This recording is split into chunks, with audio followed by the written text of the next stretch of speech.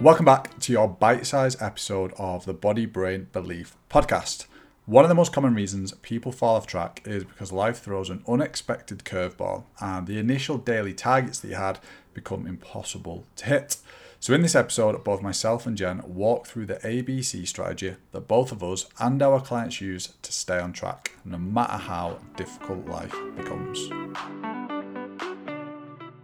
We use something called our ABC method, and we break it down into A days, which are easy days, everything feels fine, like we feel like we can achieve what we want to set out.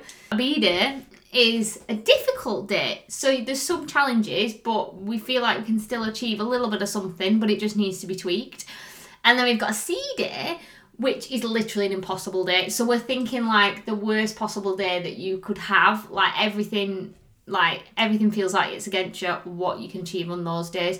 And if we can be flexible with that A day, B day, C day, it means that we're always able to have some kind of success, because even on a C day, on an impossible day, we've got a level of success. And to have that pre-thought out means that we're not failing, we're not changing because we're not good enough at what we're doing. Actually, it's our intention to scale things back and do a little bit less when things aren't going well, because that's what's going to help us sustain it in the long term and get us, stop us feeling like we failed all the time. Now, just to put this in context, just so you can see how this would work, we'll use steps as an example.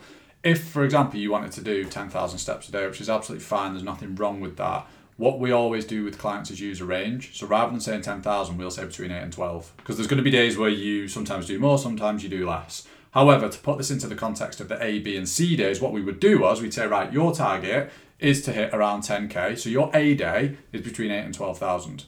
That's your day where things are easy. So you know that you can hit between 8 and 12,000 steps. Some days you'll do a little bit more, some days you'll do a little bit less, but at least you've got here a little bit of flexibility, a little bit of freedom. That's your A day. And we want to try and make as many of those days as A as we possibly can. However, we know that sometimes there's going to be challenges. There's going to be days where you're potentially busier, days where you may be commuting on a train for more hours than you usually would. There might be days where you have to be seated for a little bit longer. On those days, we can revert to a day B instead of a B day, so you can't jump in. A day B, which could be somewhere between 5 and 8,000 steps. So all we're doing there is we're just reducing the target for the day, which you can actually proactively do.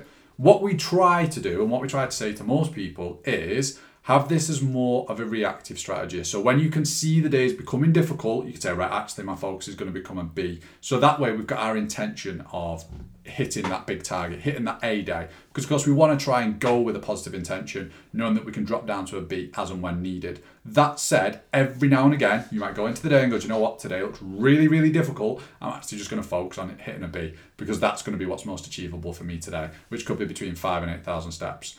Now, this is where it gets really, really, really important. When it comes to planning your C day, whether it's for food, whether it's for movement, the gym, some kind of lifestyle goal, whatever it might be, it's really important that you don't just have a smaller version of A or B, but you actually change what the focus is, because this is an impossible day.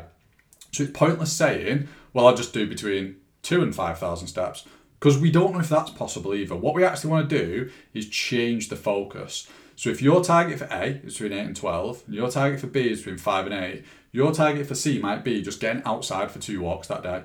Now, the reason that works so well is because it removes the numerical target of the amount of steps you need to do. And what it actually does is tells you to just go out twice, which means that you could go out for 5 minutes on your first walk, 10 minutes on your second walk, which is 15 minutes worth of walking.